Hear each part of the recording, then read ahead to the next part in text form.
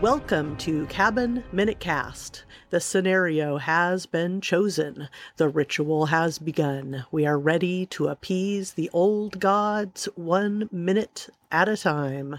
I'm Heidi Bennett of HeidiBennett.com. And I'm Molly Balin of LittleRedmark.com. And in today's episode, we're covering minute 28 of The Cabin in the Woods. And in this minute, Dana is dared to go into the cellar. Bum, bum, bum, bum.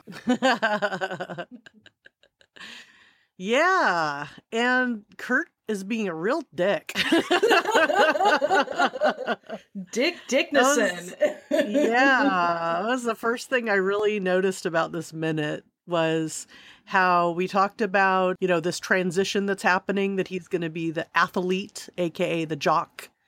And he's really gone into deep stereotype mode here. He's, he was drinking his beer. Now he's got his, blonde girlfriend sitting sassy on his lap. And she's kind of looking at him in sort of a conspiratorial sort of way as he's making fun of Dana, saying, oh, you're going to puss out. I know you're just going to go straight to dare. And I'm paraphrasing here, but basically he's just like, I know. Or I know you're just going to pick truth. And so she decides to pick dare. But just the body language here between him and Jules, I feel like now all of a sudden they were like friends, right? Like in the very first scene where we get Jules and Dana together, they're best gals, and Jules has Dana's best interest in mind. And, forget about that creepy old guy you were sleeping with, your professor or supervisor or whatever, and come on, let's grab your bikini and let's go have fun. And now when I look at the two of them, I feel like Jules and Kurt are like sharing this space and sharing, like she puts her cheek up on his kind of forehead and she's just kind of all wrapped around him and looking at him and then looking over at Dana and she looks like devilish. Yeah. And he looks challenging. What do you think about this stuff going on right here? Yeah, they kind of merge as one entity here. Like they're no longer individuals with their own personalities. They've just kind of wrapped up in this almost teenage PDA yicky pants thing. And it just reminds me of being like 15 and people are starting to date, and there's this kind of PDA where and I don't know if you experienced this, but I had a few friends where, we'd go off and do something and they'd like hook up with a dude or, they'd be starting to hook up with a guy and it would just be them doing their thing with the dude. And you're like, well, I thought we were going to do something together. I thought this was going to be like a collective funsy thing. And then it just de-evolves. And it's like, I don't want to see you sit on this dude's lap, take it back to the RV, like do your thing, right. Peel one off. And when you're done, come back and we'll go play a game. Like, Jesus. Yeah, I totally get that. Yeah. And then Marty, we shoot over to Marty real quick, and he's sitting in a big comfy overstuffed chair, and he just gives a little flash of like, what the fuck? Mm-hmm. Like as Kurt and Jules are looking at her, he gives them a little up and down, once over twice little thing. And it's just so quick, but it tells, to me, it's saying like Marty is going, what's going on here? The dynamic has changed. And this half a second of a look is telling me a lot. It's so telling. You're so right. Because I think, ahead to a couple minutes where Marty and Dana have this like brief conversation, Marty being like, this seems really like not normal. Like they're not really behaving like they're supposed to behave. And this is that first time, and it's such a quick shot of it. But now that we're really looking deeply at this, oh my gosh, that starts now. Like his concern begins right here, and it's super obvious, even though it's super quick. Yeah, I think it's another one of those like, oh, it's great to look at these movies 1 minute at a time and see how decisions are made on these little levels. And yeah, I would say the transition has completed for Jules and Kurt. And then they throw out this little challenge, and yeah, then we get something that is our next jump scare, and boy, is it a biggie. So, yeah, they've challenged Dana. Dana says, okay, Jules, dare. So Dana has kind of resolved herself almost under like a peer pressure thing. What would you say? Like a peer pressure kind of a to say, okay, Jules, dare. And then bam, the cellar door flies open over Dana's shoulder. Dana jumps up. Everybody kind of jumps up. She like leaps straight up out of the couch. And, yeah, it's pretty scary. And I mean, it's like such a huge direct reference to Evil Dead, right? Like where I feel like the location, and without like doing a shot for shot look, I just feel like in my bones, I think like, oh yeah, this is like right in the same general location in the cabin, and it flies open and everybody is scared. And it looks like kind of some dust is coming out of it, maybe, or what? Did you notice that? Yeah, it is a little dusty. And I think you're 100% right on the money. This is definitely an Evil Dead homage. And I'm jumping slightly ahead here, but there is a exceptionally low ground shot of the open cellar door where there's just a slight moving in towards it. And that is a pure Raimi visual, Yes. That's a double whammy of Raiminess there. And kind of going back to the jump scare that we have, this is just so masterfully set up. If I really break this down into the granular, and that this shot where you have Dana slightly to the left framed in the shot, and then you've got the cellar door in the background on the right. And when that snaps, it's happening behind her. What I find to be very masterful here, even in terms of acting, and this would be something that, if I could, talk to Joss about, I know this is a very minor thing, but I would like to know, is how to prepare an actor for something like this in an authentic way. Because of all the reactions a actor can have, this one you really have to sell, and they as a person know it's coming. They know it's going to snap open. So, and this has probably taken a few takes. So how do you yourself as an actor prepare for that, and also to prepare an actor to have an authentic reaction of something snapping loud behind them? So they have to get the element of surprise for themselves, yet still get an element of surprise there despite repetitive desensitization to the sound. Right. Yeah, it kind of reminds me of, so since I've been watching, or listening to rather, I've been listening to Godfather Minute, and so I decided to watch The Godfather, and I realized, I know I've seen this movie before, and then it has all these iconic scenes that have been played out in other places, and, leave the guns, take the cannoli, and all that stuff. And we got to the horse head scene, and my husband said, they surprised the actor that's in the bed, where he pulls back the sheet and there's a horse head in there, and that they used a real horse head. So they went to this was back in the 70s, and they went to a dog food manufacturer and got a horse head from there. And so it's really quite grisly, but I guess it was also scared the living crap out of him, because he pulls it back and there's a real bloody horse head in that bed.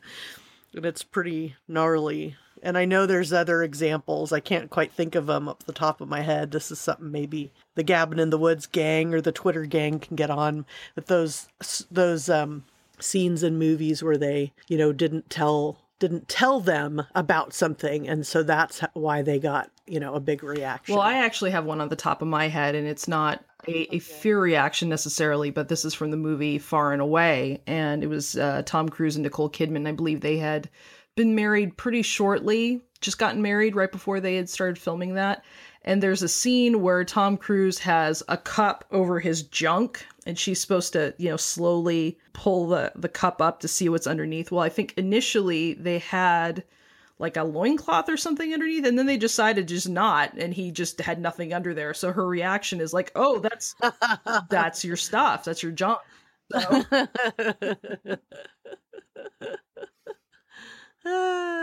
Yeah, and I know certainly there are films too where somebody does something like I think smash something with their hand and end up, breaking their wrist or something like that. And, you end up using it because it's such a good scene. But yeah, that's not quite exactly what we're talking about here, because obviously we know that it's no surprise that this thing's going to open. They all know that's the next part. We're not doing improv here.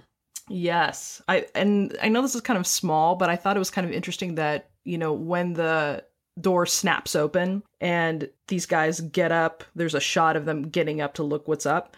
Holden and Kurt are the last two to stand up. Everybody else is on their feet looking like what's happened, and they're the last two to like slowly get up and check it out. And I thought that was kind of interesting. Yeah, that is interesting. And then it looks like Kurt does what Jules did before, where he just leaps over the couch. Mm-hmm.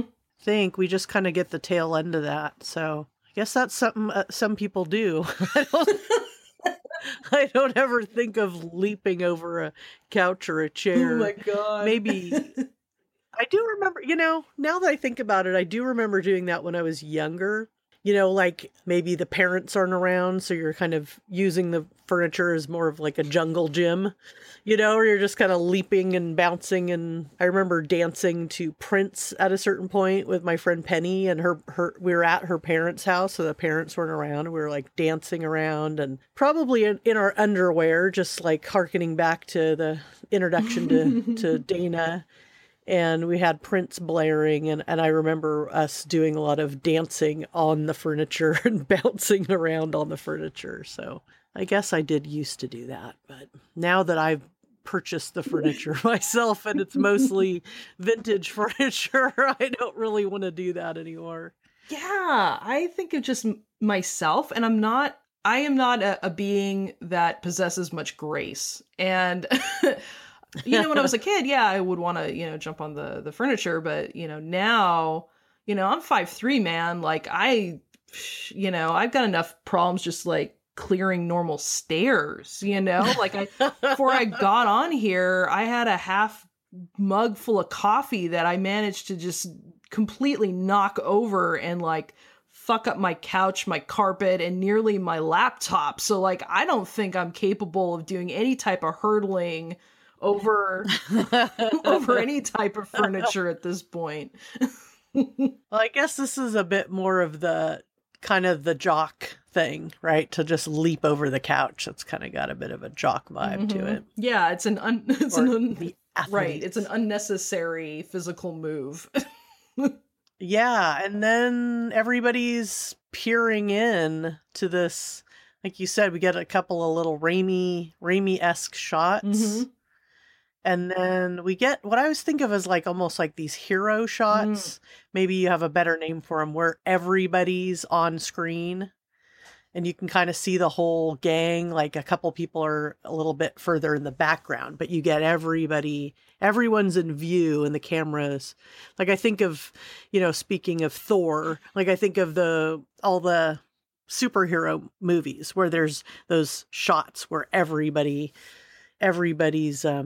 in view, and you're about to see everybody's special skills, maybe in a Marvel movie, in a Joss Whedon directed Marvel movie, the camera's swirling around everyone, like in the middle of New York or wherever they're supposed to be, but in this, we're just getting this like upshot of the whole gang looking into this, they call it the cellar door, and I think of it as a basement. I think a cellar is more evocative of horror tropes, and sounds a little spookier when I hear cellar door. Yeah, it does. Yeah, and in this particular shot, you're right. This is another Raimi shot where it's shot from the perspective of the cellar door, so it's tilted upward.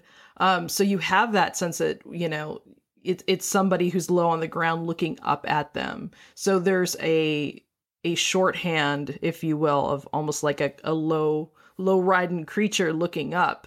But you're right, there is that hero sense of it too, because everybody's in the shot. Yeah, and then Jules kind of gives this little sly, sheepish look to Dana and suggests that she dares to go in. Did I miss? Dana says it's the cellar door. And then Kurt says the wind must have blown it open. And Marty says, and that makes what kind of sense? Which is so true. Like, there's no reason. And to me, that's what makes it extra like The Evil Dead. Mm-hmm. Like, just the fact that it just flies open when there's really no scientific or natural reason that it would do so. So to me, that keeps in line with Marty questioning. He's questioning his reality right now. Mm-hmm. Yeah, I think that there's still, it's still a moment of doubt. You know, this kind of goes back to like the gut feelings we were talking about in a previous minute of, this doesn't seem right. It's illogical. It's the wind because you're inside, even with a drafty old cabin. So that doesn't make sense. And the way that it's snapped open with a big forceful push also seems highly unnatural. But we're still in that doubtful phase where, well, I guess it's, maybe there's a natural reason for it. It's like, maybe this, maybe that. And so Marty still is in that space of not, yes, we know from future times that this is a future forward foreboding. Yes, this is a bad omen type thing, but we don't know that quite yet within the story. And it still just looks like, well, he's kind of high and he's not, it could be something else.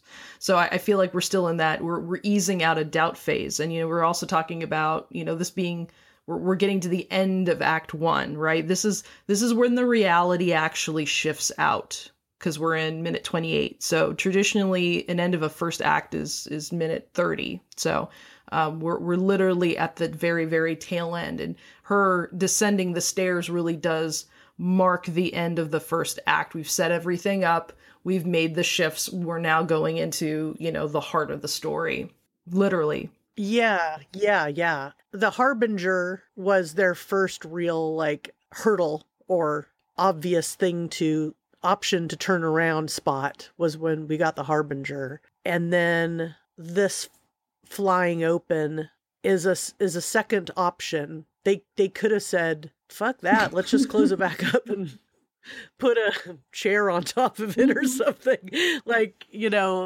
The option is here. So this is their second choice to ignore. And so I do find it interesting that their second choice leads to a creepy walking down into and succumbing to whatever the next experience is. And it's kind of doubled down because Dana chose dare. So I feel like Dana kind of feels like, well, I feel like I should follow through here on this dare. Mm-hmm. So here I go. Right.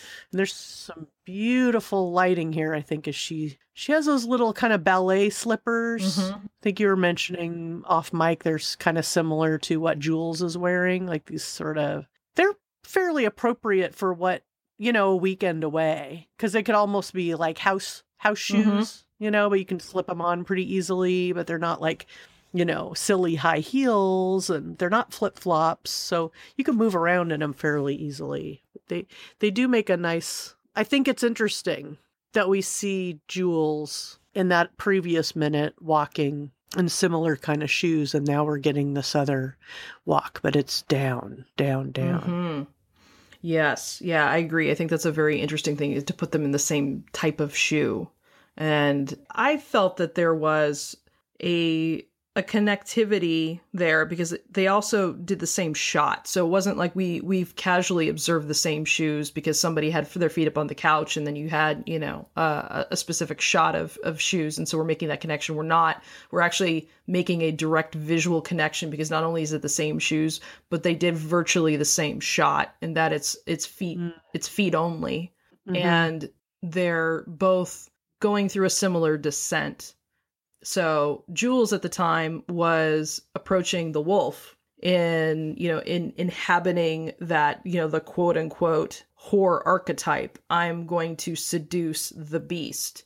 And here we have Dana, who is ultimately will be punished for curiosity because she's been given the warning. Here it is. It's the deep, dark, dank basement. I've gotten the peer pressure to go down. I've been dared to go check it out. But I also think it's the curiosity of what's down there.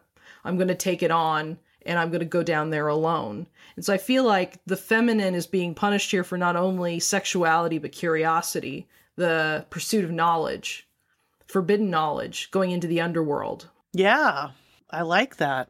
I like what you're saying there. I think visually, once she steps down and she, smartly has brought a flashlight, that her being at the bottom of the stairs and the way they're lit reminds me of that very iconic image and poster from The Exorcist. The way it's very lightly lit, but the stairs, the stairs are lit and there's a figure at the bottom of the stairs. It just sort of reminds me of it, just a little evocative of that. And then and we'll see this better in future minutes, but I'm looking here just at the tail end, just at the very tail end of minute 28, and I'm seeing the flashlight turned on, some light coming from upstairs, which makes total sense, down onto the stairs and hitting, something that's next to the stairs.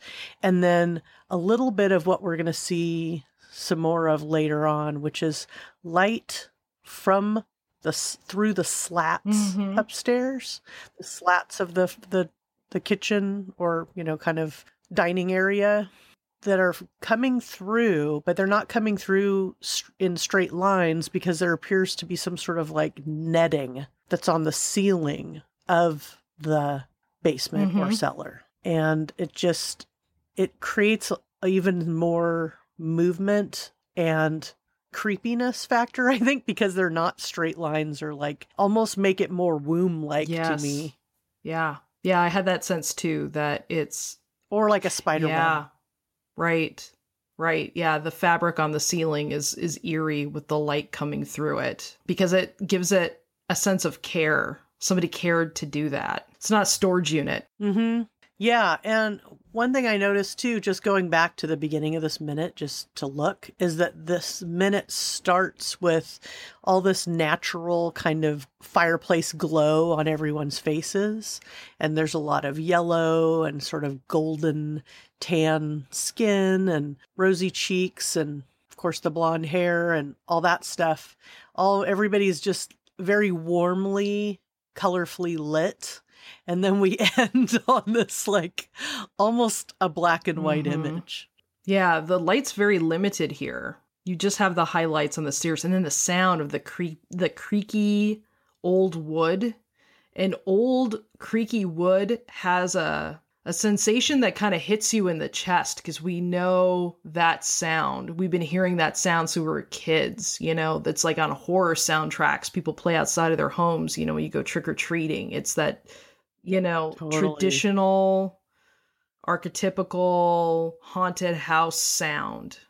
Slow footprints, Even we have that association with ghosts. The ghost stories, you're hanging out in the house, it's an old house, you hear the creaky footsteps upstairs. So there's a barrage of reminiscences that come out of this, reminders that come out of just this little bitty bit here. Yeah, and what I think is interesting too, like seeing her at the bottom of the stairs here, is that if we were to look at just this isolated moment of just her with a limited light, she could just as easily be getting ready to go upstairs into an attic. Yeah. And it could be evocative of that too. And there's definitely, now when I think of the downstairs basement, and I'm sure there's a ton of horror movies that have this, besides this one and besides, Evil Dead and other stuff that kind of come to mind quickly, is that one of my handshake horror fives was